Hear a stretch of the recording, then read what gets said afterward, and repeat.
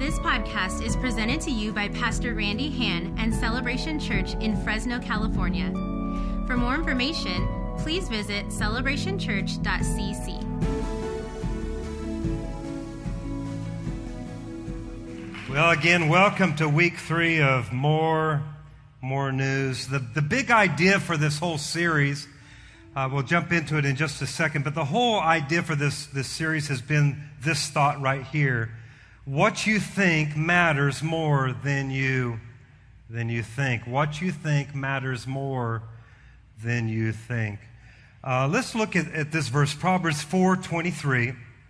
I'm going to give just a little review and jump into some new material today that I believe is going to be really, really helpful. Proverbs 4:23, it says, "Carefully guard your thoughts because they are the source of true life." Carefully guard your thoughts because they are the source of true life. So we've been putting a lot of pressure on the words we say. My wife taught a series for 3 weeks on the importance of our words. We've been on now 3 weeks on the importance of our thoughts. And the Bible is very clear. Where your thoughts go is where your life ends up. Your thoughts are more important than what you think. Again, every day you're being told what to think. I mean, think about it. Society is bombarding your minds with more and more news, more and more information, more and more knowledge. Every time I think of that, I've been saying this every week, it just reminds me of the passage in the Bible in Daniel where God says, if you want to know a sign of the end times, here's a sign that this thing is coming to an end, that knowledge would begin to increase, that information would begin to increase like never before. We're living in that day. Society and culture and media is constantly telling us what to think. And I've been challenging us every week that we need to just possibly slow down, because I've got an idea, a thought for you. Slow down long enough just to think. Have you ever done this? Just to think about what you're thinking about. Wow. To ask yourself the question, why do I think the way I think? What kind of news has been shaping or forming my thinking? Is it the intellectual news out there? Is it the cultural news? Is it the media news? Is it the political news? Or is it just the opinionated news of our friends that we hang out with? Or is it God's news? And as Christ followers, if we're going to do what God's called us to do, we've got to get God's news on the matter. We've got to get God's information and God's thoughts and God's promises.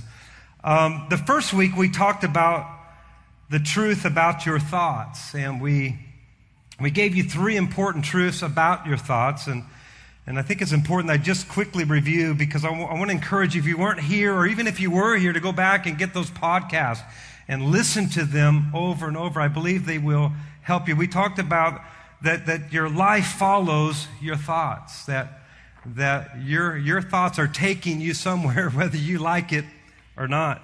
And then we gave this truth, that changing your thoughts can change your life. Changing your thoughts can change your life. That we're actually, the Bible says, transformed by what the Bible calls the renewing of our mind. If you want change in your life, there can be no change in your life unless you change your thoughts, the way you think. And then we talked about, to have the life of God, you have to have the thoughts of God. And it was a real foundational type of truth, just to shake us up and arrest our attention to think about what we're thinking about, because our thoughts really do matter. Last week was such an important message on the how-tos of what we've been talking about, and we're not going to spend several weeks on that. If you just want the bread and the butter and the how-tos of how do I do this, you've got to go back and listen to week number 2, because we talked about the real battle in your life, and we talked about that battle being a thinking battle, and we just gave the practical biblical helps so that you can win the battle in life. We learned that when you identify the source of your thoughts, then you can change your course, that it is the ultimate repeal and replace. Today, I want to talk about being double-minded. Being double-minded. I've really never taught along these lines before, but I'm a little stirred about the subject matter of being double-minded. When it comes to the time change, everybody adjust to the time change that, we all got ripped off last week, right? At all of our campuses. We all got an hour taken away from us. It's like, who makes that decision? It's like in every year I have a tendency to kind of rebel against that whole time change thing, even though everybody is going on with their lives. I refuse to even change my clocks. Now the clocks that are hooked to satellite, they automatically change, but the clocks in my office, and I'm kind of double-minded about the time thing, I think is what I'm trying to say, because I'm not ready to switch over, and so I'm kind of living this double life of being double-minded, and my wife will say it's 7 o'clock, and I'll say, no, it's 6 o'clock, and that's good for about a week, and then that doesn't work out real good when you start showing up late at things, and so you have to eventually get with the program, because being double-minded is going to get you in trouble. In James, the book of James, one of my favorite books in all of the Bible, because it's the brother of Jesus that actually writes the book of James. And that's why it's my favorite book, because I've always thought, like, what would that have been like to grow up with Jesus? Like, hang out and be his brother and play army together and Tonka toys and, just run around the community. That's kind of cool. And so the book of James is Jesus' brother, and it's just filled with nuggets that James talks about. And if you don't know this, James actually did not believe that Jesus was the Messiah growing up. I mean, would you, right? I mean, your brother say, hey, I'm the Messiah. I'm the Savior of the world. Yeah, right. So he didn't even believe it until Jesus was actually raised from the dead, came back, and James seen him and talked to him and had the revelation that he truly was the Messiah. And James talks about so many awesome things.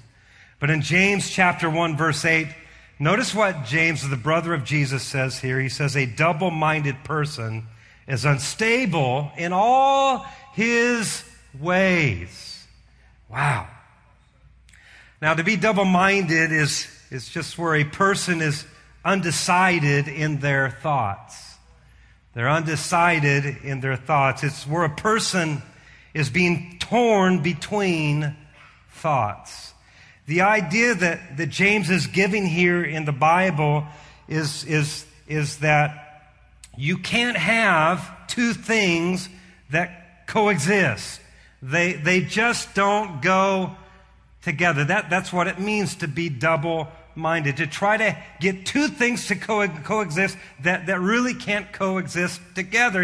It's either 7 o'clock or it's 6 o'clock. It can't be 7 and 6 at the same time. It just doesn't work. It's two things that can't coexist, things that can't go together. I want a good marriage, but I want to continue to be selfish. It doesn't. No, it's called double-minded. I want to be angry when I feel it, but I still want a meaningful, lasting relationship.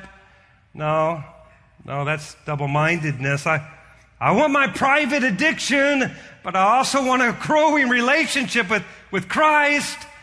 No, that's double-mindedness. I want we're coming where some of you are right now. They're in Fresno, Madera. I want my impulsive purchase at the mall, right? And I want financial security and stability, and it's called double-mindedness, and it just doesn't work. I want my fear. I wouldn't know what to do without my fear. That's how I keep track of things, but I also want emotional stability, and I want peace in my life, and no, that doesn't happen. That doesn't work. I want to be educated. I really do. I just don't want to study. Really? That's your problem. It's called it's called double-mindedness. I want to lose weight, right? Some of us are here. This is where we're at. That's why it's not working. I want to lose weight, but I want to still eat what I want to eat. It's called double-mindedness. Now, this is what we all know. You don't have them both. They both don't exist in our lives because they can't. They're two things that can't coexist. It's called being double-minded. And James says a double-minded person is unstable in all his ways. That's the reason why we got to talk about this. Let me give you quickly 3 things that this verse teaches us, that James teaches us. First of all, here's number 1, there are double-minded people. Wow, that's revelation, huh? There are double-minded people. Notice James says a double-minded person. He doesn't say a double-minded cat. Doesn't say a double-minded elephant, a dog. Doesn't mention an animal here. So apparently there are people who struggle with being double-minded. Now, the truth is, it's in all of us. We'd all be truthful. We all have some of this double-mindedness in us. There are things that we want, thoughts that war in our minds that can't coexist together in our lives. The truth is, we all struggle with being double-minded in certain areas of our life. The second thing that James teaches us here is that double-mindedness creates instability. Double-mindedness creates instability. A double-minded person is unstable. So here's what happens. Your family wonders, I wonder what kind of dad is coming home today. Is it the nice dad or is it the angry dad? I wonder what kind of mom we'll be experiencing today. Is she going to be mean or is she going to be nice? I wonder how my teenager is going to act today. Double-mindedness causes people to be unstable. I wonder how my friend is going to treat me today. It's really rooted in being double-minded. Double-mindedness creates instability. Here's the third thing that it does. Double-mindedness affects everything. It affects everything. A double-minded person is unstable in all his ways. All his ways. Being double-minded affects every aspect of your life, whether you like it or not. So the guy that is double-minded about his marriage, it's also affecting his career. Hello? Do I need to say that again? I'm going to say it again so you hear. The person that's double-minded about their marriage, that is also affecting their job, their workplace, their career. The one who's double-minded about their finances, guess what? It's also affecting their parenting. No. I might have a bad financial decision, but I would never hurt my family. But according to this, you are. It affects everything in your life. I like how the New Century Version reads in James 1:7-8. We read it again. He says, such doubters, James is saying here, such doubters, and really that's just another word for being double-minded, because anytime you are torn between two thoughts, you're actually doubting. So such doubters are thinking two different things at the same time, and they cannot decide about anything they do. Now notice, they should not think they will receive anything from the Lord. So now, this is really serious, because I need some things from the Lord. Does anybody else need some things from the Lord here? Come on, could anybody use some healing and some joy and does anybody need anything from God here? Now this becomes a very important subject matter because you can't think God's truths and think the world's lies and then expect to get what God has promised you, because it's called double-mindedness. And there's a story in the Bible that I want to read that I think is going to help us today so that we can overcome double-mindedness. It's found in John chapter 5. If you want to turn there, or they'll put it on the screens at all the campuses. John chapter 5. I love this story. It's been a while since we've taught out of it, but in John chapter 5, verse 1, it says, "After this, Jesus went to Jerusalem for a religious festival. Near the sheep gate in Jerusalem, there was a pool, or is a pool, with 5 porches. In Hebrew. It is called Bethesda. A large crowd of sick people were lying in the porches, and the blind, the lame, and the paralyzed." So we got people who can't see. We got people who can't walk, and now we have people who can't move at all. And they waited for the water to move.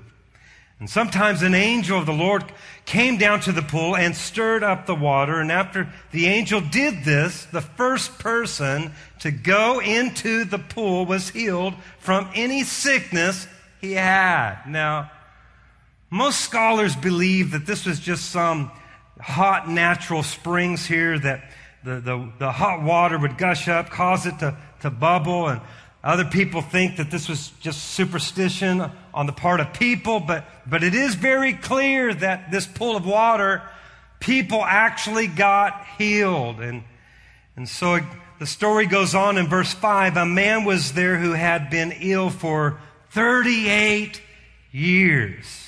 And Jesus saw him lying there, and he knew that the man had been ill for such a long time. So he asked him, notice, Jesus asked him, "Do you want to get well? Do you want to get well? Do you want to be healed?" And this seems a little odd, doesn't it? Would you agree with me that this seems like an unusual question to ask somebody who's been at a pool for 38 years wanting to be healed? Why would you ask him, "Do you want to be well?" So here's the first question that I want you to consider today. Why would Jesus ask him, "Do you want to get well?" Why would Jesus ask this man who needs healing, why would Jesus ask him, "Do you want to get well?" I want you to think about that question. We're going to come back to it in just a moment, because if we can answer that question, I believe it'll help us in overcoming double-mindedness. In verse 7, it goes on to say, "The sick man answered, 'Sir, I have no one here to put me in the pool when the water is stirred up. While I'm trying to get in, somebody else gets there first.'" So Jesus is asking this guy, hey, why are you still here? And when I read this, I kind of see this guy erupting. I kind of see this guy venting a little bit with his answer. Well, it's because when the water stirs, I try to get in, but nobody's around to help me, and somebody else always gets there before I can get there, and they're always getting their healing, and I'm not getting my healing. And this is what this guy is thinking. Everybody else is getting their healing, but I'm not getting my healing. And so it's like releasing a cork out of a bottle. And so it's apparent that this guy is frustrated. Wouldn't you be? It's apparent that this guy is in pain. I've never caught this in the story before. It is interesting that the question to be asked is, where's this guy's parents? I mean, did they just give birth to him, found out he was messed up, and, "Well, son, we can't do anything for you, so what we're going to do is we're going to just take you to this pool, and we're going to just leave you there," because the Bible said he had no one, so whoever dropped him off at this pool never came back to even help him. He's been abandoned for 38 years. Nobody is helping him to get in the pool. And verse 8 goes on to say, and Jesus said to him, get up, pick up your bed and walk. Get up, pick up your bed and walk. Jesus gives 3 imperatives here. There are 3 different instructions. And this is interesting in the story because, first of all, Jesus says, get up. Now, to me, that makes sense because Jesus is the healer, right? So Jesus is going to heal him. He's going to say, hey, you need to get up. So that instruction makes sense to me. He also says, walk. Again, that instruction makes sense to me because if Jesus is going to heal him, he's going to start walking. So that all makes sense to me. But this instruction doesn't make sense. He says to pick up your bed. Pick up your bed. Now, archaeologists has actually found this guy's bed. And they let us borrow it. They let us borrow it for the weekend for this message. Isn't that awesome? Pick up your bed. Like, awkward. I want to be healed. It's not about my bed. Now this guy hasn't moved. He hasn't moved, so who's been changing his bed? For 38 years. I wonder what kind of condition that bed was for 38 years.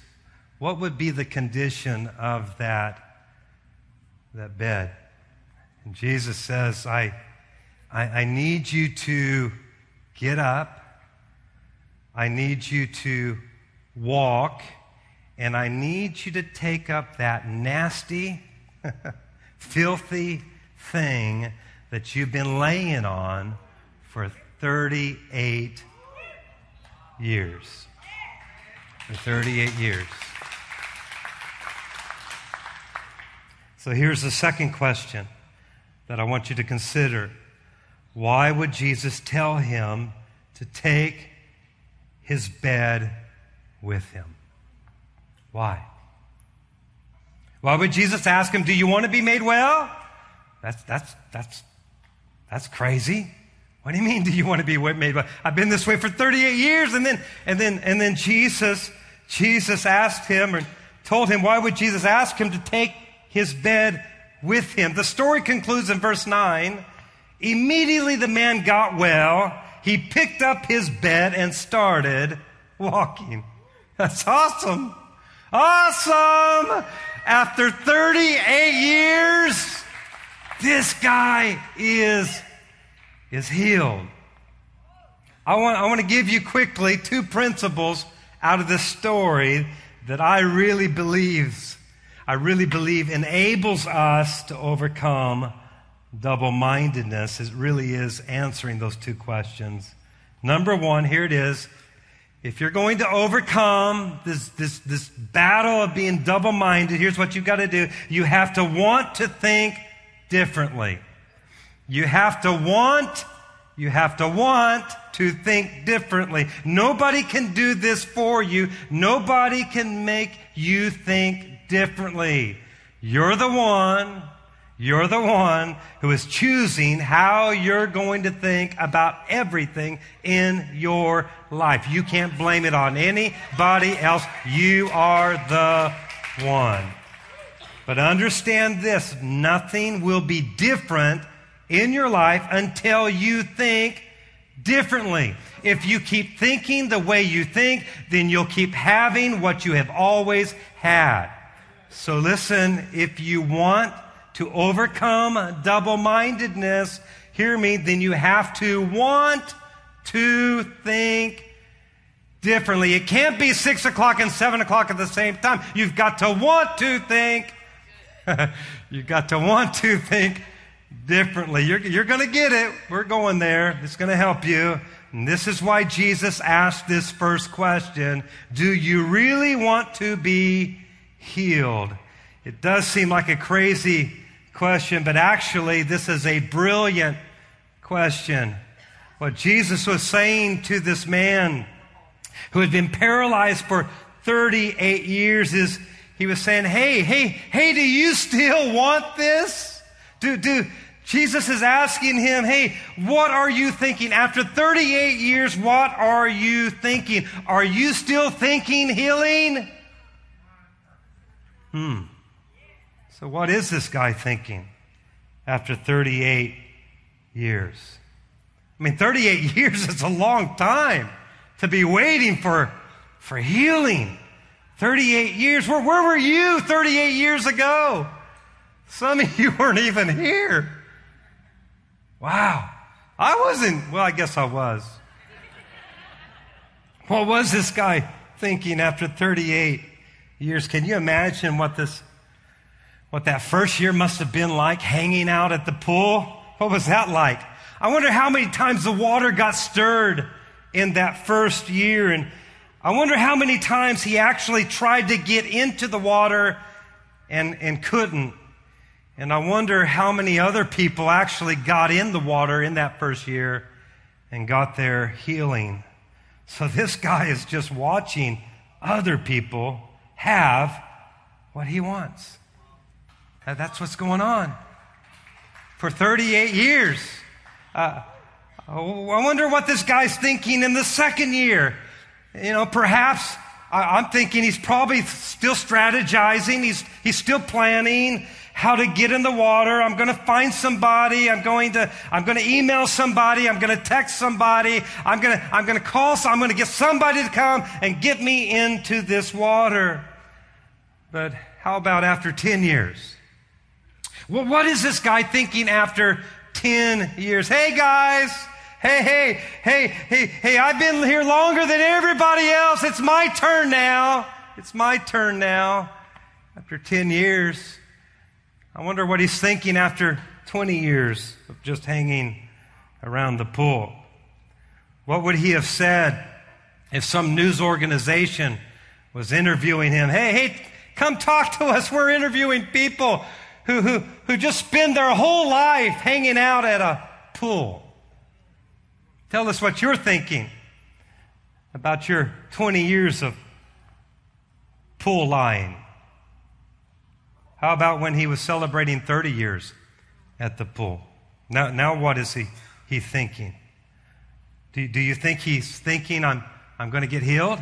Do you think he's still thinking, I'm going to be made whole? How about 35 years? What is this guy thinking after 35 years of just hanging, lying out at the pool? Do you really think that he's thinking in his mind, I'm going to get healed? How about after 38 years? Now what is this guy thinking? Do you really think, come on, do you really think he's thinking, I'm going to get healed? Now we know, we really know, we know what this guy was thinking because of the question Jesus asked him. You see, Jesus knew that this guy was struggling with double-mindedness. You would be too after 38 years. And Jesus knew that he's thinking, I'd like to be healed, but it's been 38 years. It's probably too late for me to be healed. Now, I'd like to be, but it's probably, so Jesus is asking him this brilliant question. So do you really want to be made whole? Hey, do you even care about this anymore? Or has your thinking changed? Have you given up on being healed? Listen to me today. This is absolutely a perfect question to ask somebody who is double-minded. Someone who wants healing, yet is convinced it's probably too late. Somebody who wants victory, yet they're convinced about defeat. Somebody who wants provision, yet they're convinced about poverty. Come on, somebody who wants God's blessings, but they're convinced in their mind they don't qualify. Somebody who wants a great relationship, yet they're convinced that it could never happen for them. Somebody, come on, I want to help some single people today. Somebody who still wants a spouse, yet believes that there's just none left? It's the double-mindedness. It's a great question to ask somebody who's struggling with two things that can't coexist. So Jesus, don't miss this. Jesus is saying to this guy who is struggling with his thoughts, hey, I need you to think differently. I can't have you thinking this, and I can't have you thinking that. I need you to make up your mind about what you really want, because you can't be double-minded. You can't have them both. Jesus is saying, I can heal you, but I'm not going to heal you if you don't want it anymore. Don't miss this.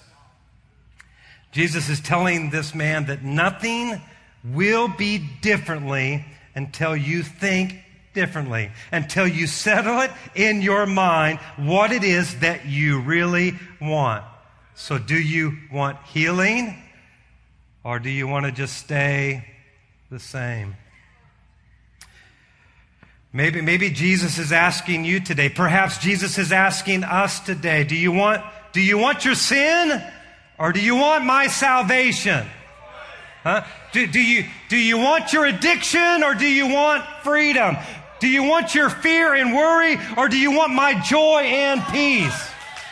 Hey, do you want your misfortune, or do you want my protection on your life? Hey, do you want those rebellious kids, or do you want godly kids? You've got to make up your mind. And Jesus is saying to you today, what do you really want? Catch it. What do you really want to be made whole? Do you really want your healing? Jesus is saying, what is it that you really want? Because if you could figure out what you really want, start thinking only what you want. Because a double-minded person is unstable in all their ways, and the Bible says don't let that person ever expect to receive anything from the Lord. What is it that you want from God? Think that, and think that only. Here's the second thing. The second thing that we need to do. You have to take action that reinforces your desired thinking. You have to take action that reinforces your desired thinking. Wow. This is why Jesus said to this guy, take up your bed. This is why. Well, why did Jesus tell this guy to take up his bed? Because you're not going to be here anymore. We're done with the pool. It's over. And I don't need you to leave anything here where you can come back. I need you to pick up your bed. I need you to have an action that connects with what you're thinking, what you're believing, because we're not coming back here. Your 38 years is up. Today you are going to be healed. And I don't want you to leave that trash at the pool. I need you to take that. We're not going to litter. We're going to take that. We're going to get rid of that, because you're not coming back to this pool. And not only that, I don't need you to leave anything that would cause you to remember what life used to be. Oh, I'm preaching better than you're shouting today. Come on, somebody help me. One of the campuses, somebody ought to get excited.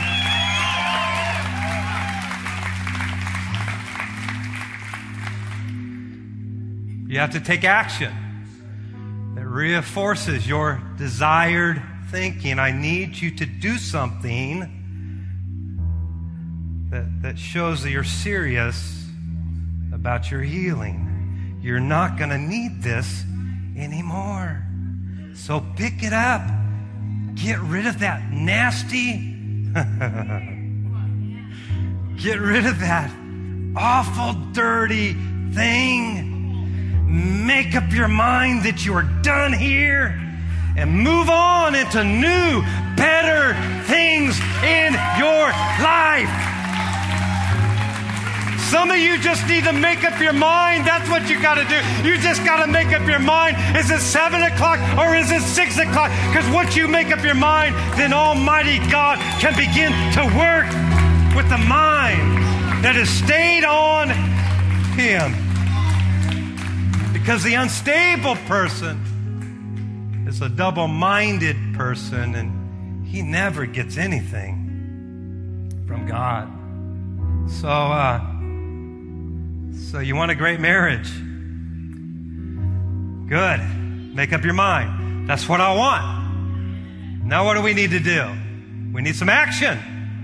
That's the tough part, right? Need some action. What would be the action? Well, maybe start loving my wife like Christ loves the church. I got to pick up my mat. I got to start doing something that supports what I'm thinking, that I'm serious about my made-up mind. I'm going to be a good husband. I'm not going to be that guy anymore. I'm going to be a husband that loves his wife.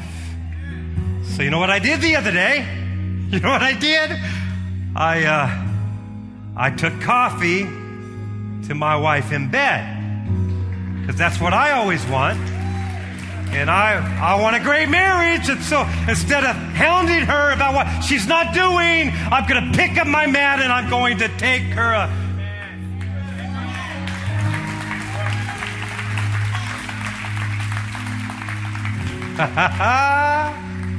Come on, no more double-mindedness.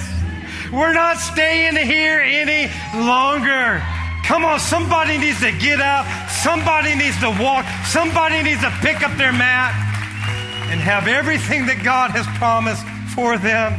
Yeah, but I need finances. I need a miracle. Make up your mind. Are you going to be poor or are you going to be rich? Are you going to have God's blessings? Are you going to allow the enemy to steal from you the rest of your life? I don't know about you. I've made up my mind. Wealth and riches shall be in my house. God's given me the power to get wealth. Deuteronomy chapter 8. My God, Philippians 4:19. My God shall supply all my needs according to His riches. I've made up my mind. I'm not going to be broke another day in my life. But that's not enough just to make up your mind. You got to pick up your mat. You got to pick up your mat. You got to pick up your mat. It's called a budget. Oh, dear God. Oh, Jesus. Oh, Jesus. It's called tithing. Oh, Jesus. Oh. I'm out of time. We could go on. We could have fun. Man, I don't want to be addicted to porn any longer. Well, make up your mind about it. Are you going to be addicted to porn or are you going to be free from porn? As long as you're double-minded, you'll never be free. Got to make up your mind. I'm not going to have this addiction in my life any longer. Okay, I'm going to make up my mind. And then what do? You got to go pick up your mat. You got to get your mat. You got to pick up your mat. You got to unplug your computer. Oh, Jesus. Really? Really? Going to have to get a filter on my computer to block all the porn sites. Oh, really? I don't know if I want to do that. You're double-minded. Unstable. You can't receive from God. And we have not understood just how serious our thinking really is. So as we close today, I want to invite you, I want to ask you, at all of our campuses, I want you to locate those areas in your life. I've been doing it all week. So painful. Now it's your turn. We all have them. Don't look like you're Jesus' cousin. We all have them, don't we? Right? You're not the Messiah. You're not perfect. We need to locate those areas in our life, and we need to make a decision about them today. It can't be 6 o'clock and 7 o'clock at the same time in the same location. Your double-mindedness is making you unstable in everything.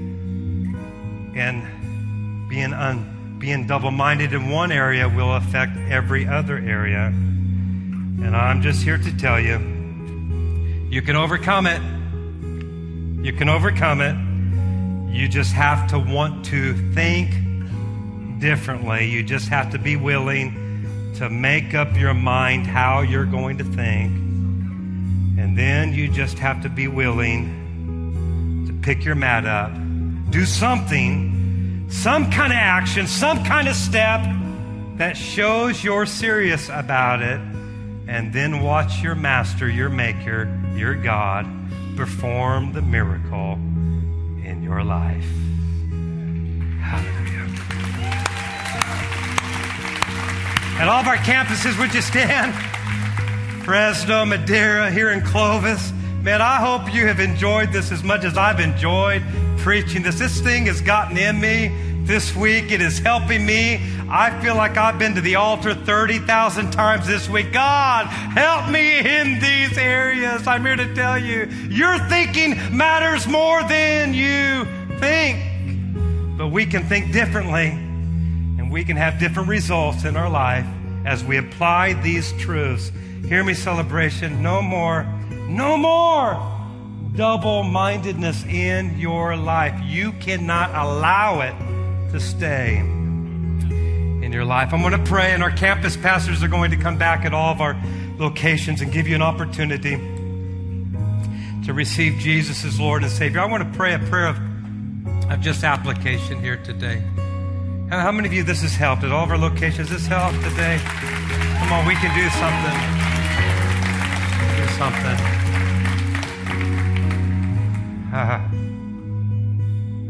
I struggled over this message. I've really never taught on this subject matter before. I didn't know how to really break it down and how to really, but I just knew there was something that God was wanting to say to Celebration.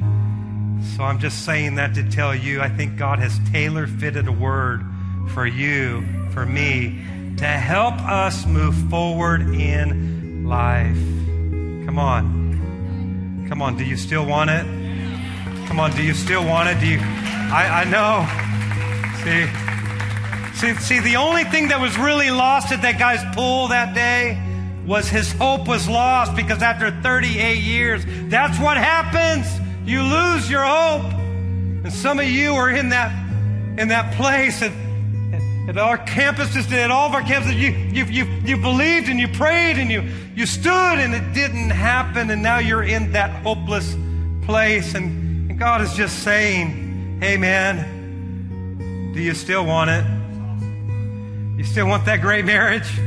I know you probably think it's too late. You still want those great kids? You still want that restoration? You still want my provision? Come on, do you still want it? Somebody ought to shout, I want it, Lord.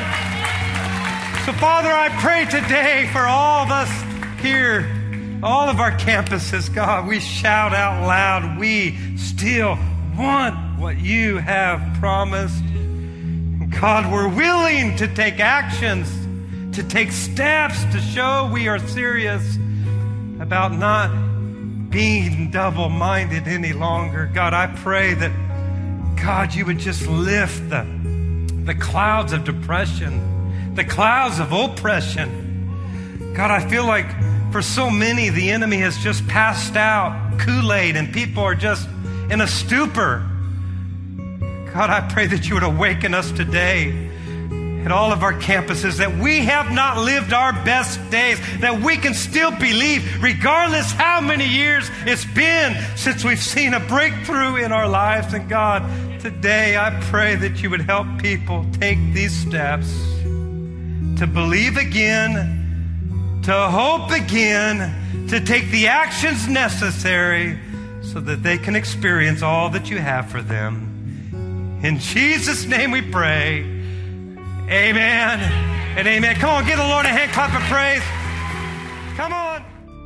This podcast is presented to you by Pastor Randy Hann and Celebration Church in Fresno, California. For more information, please visit celebrationchurch.cc.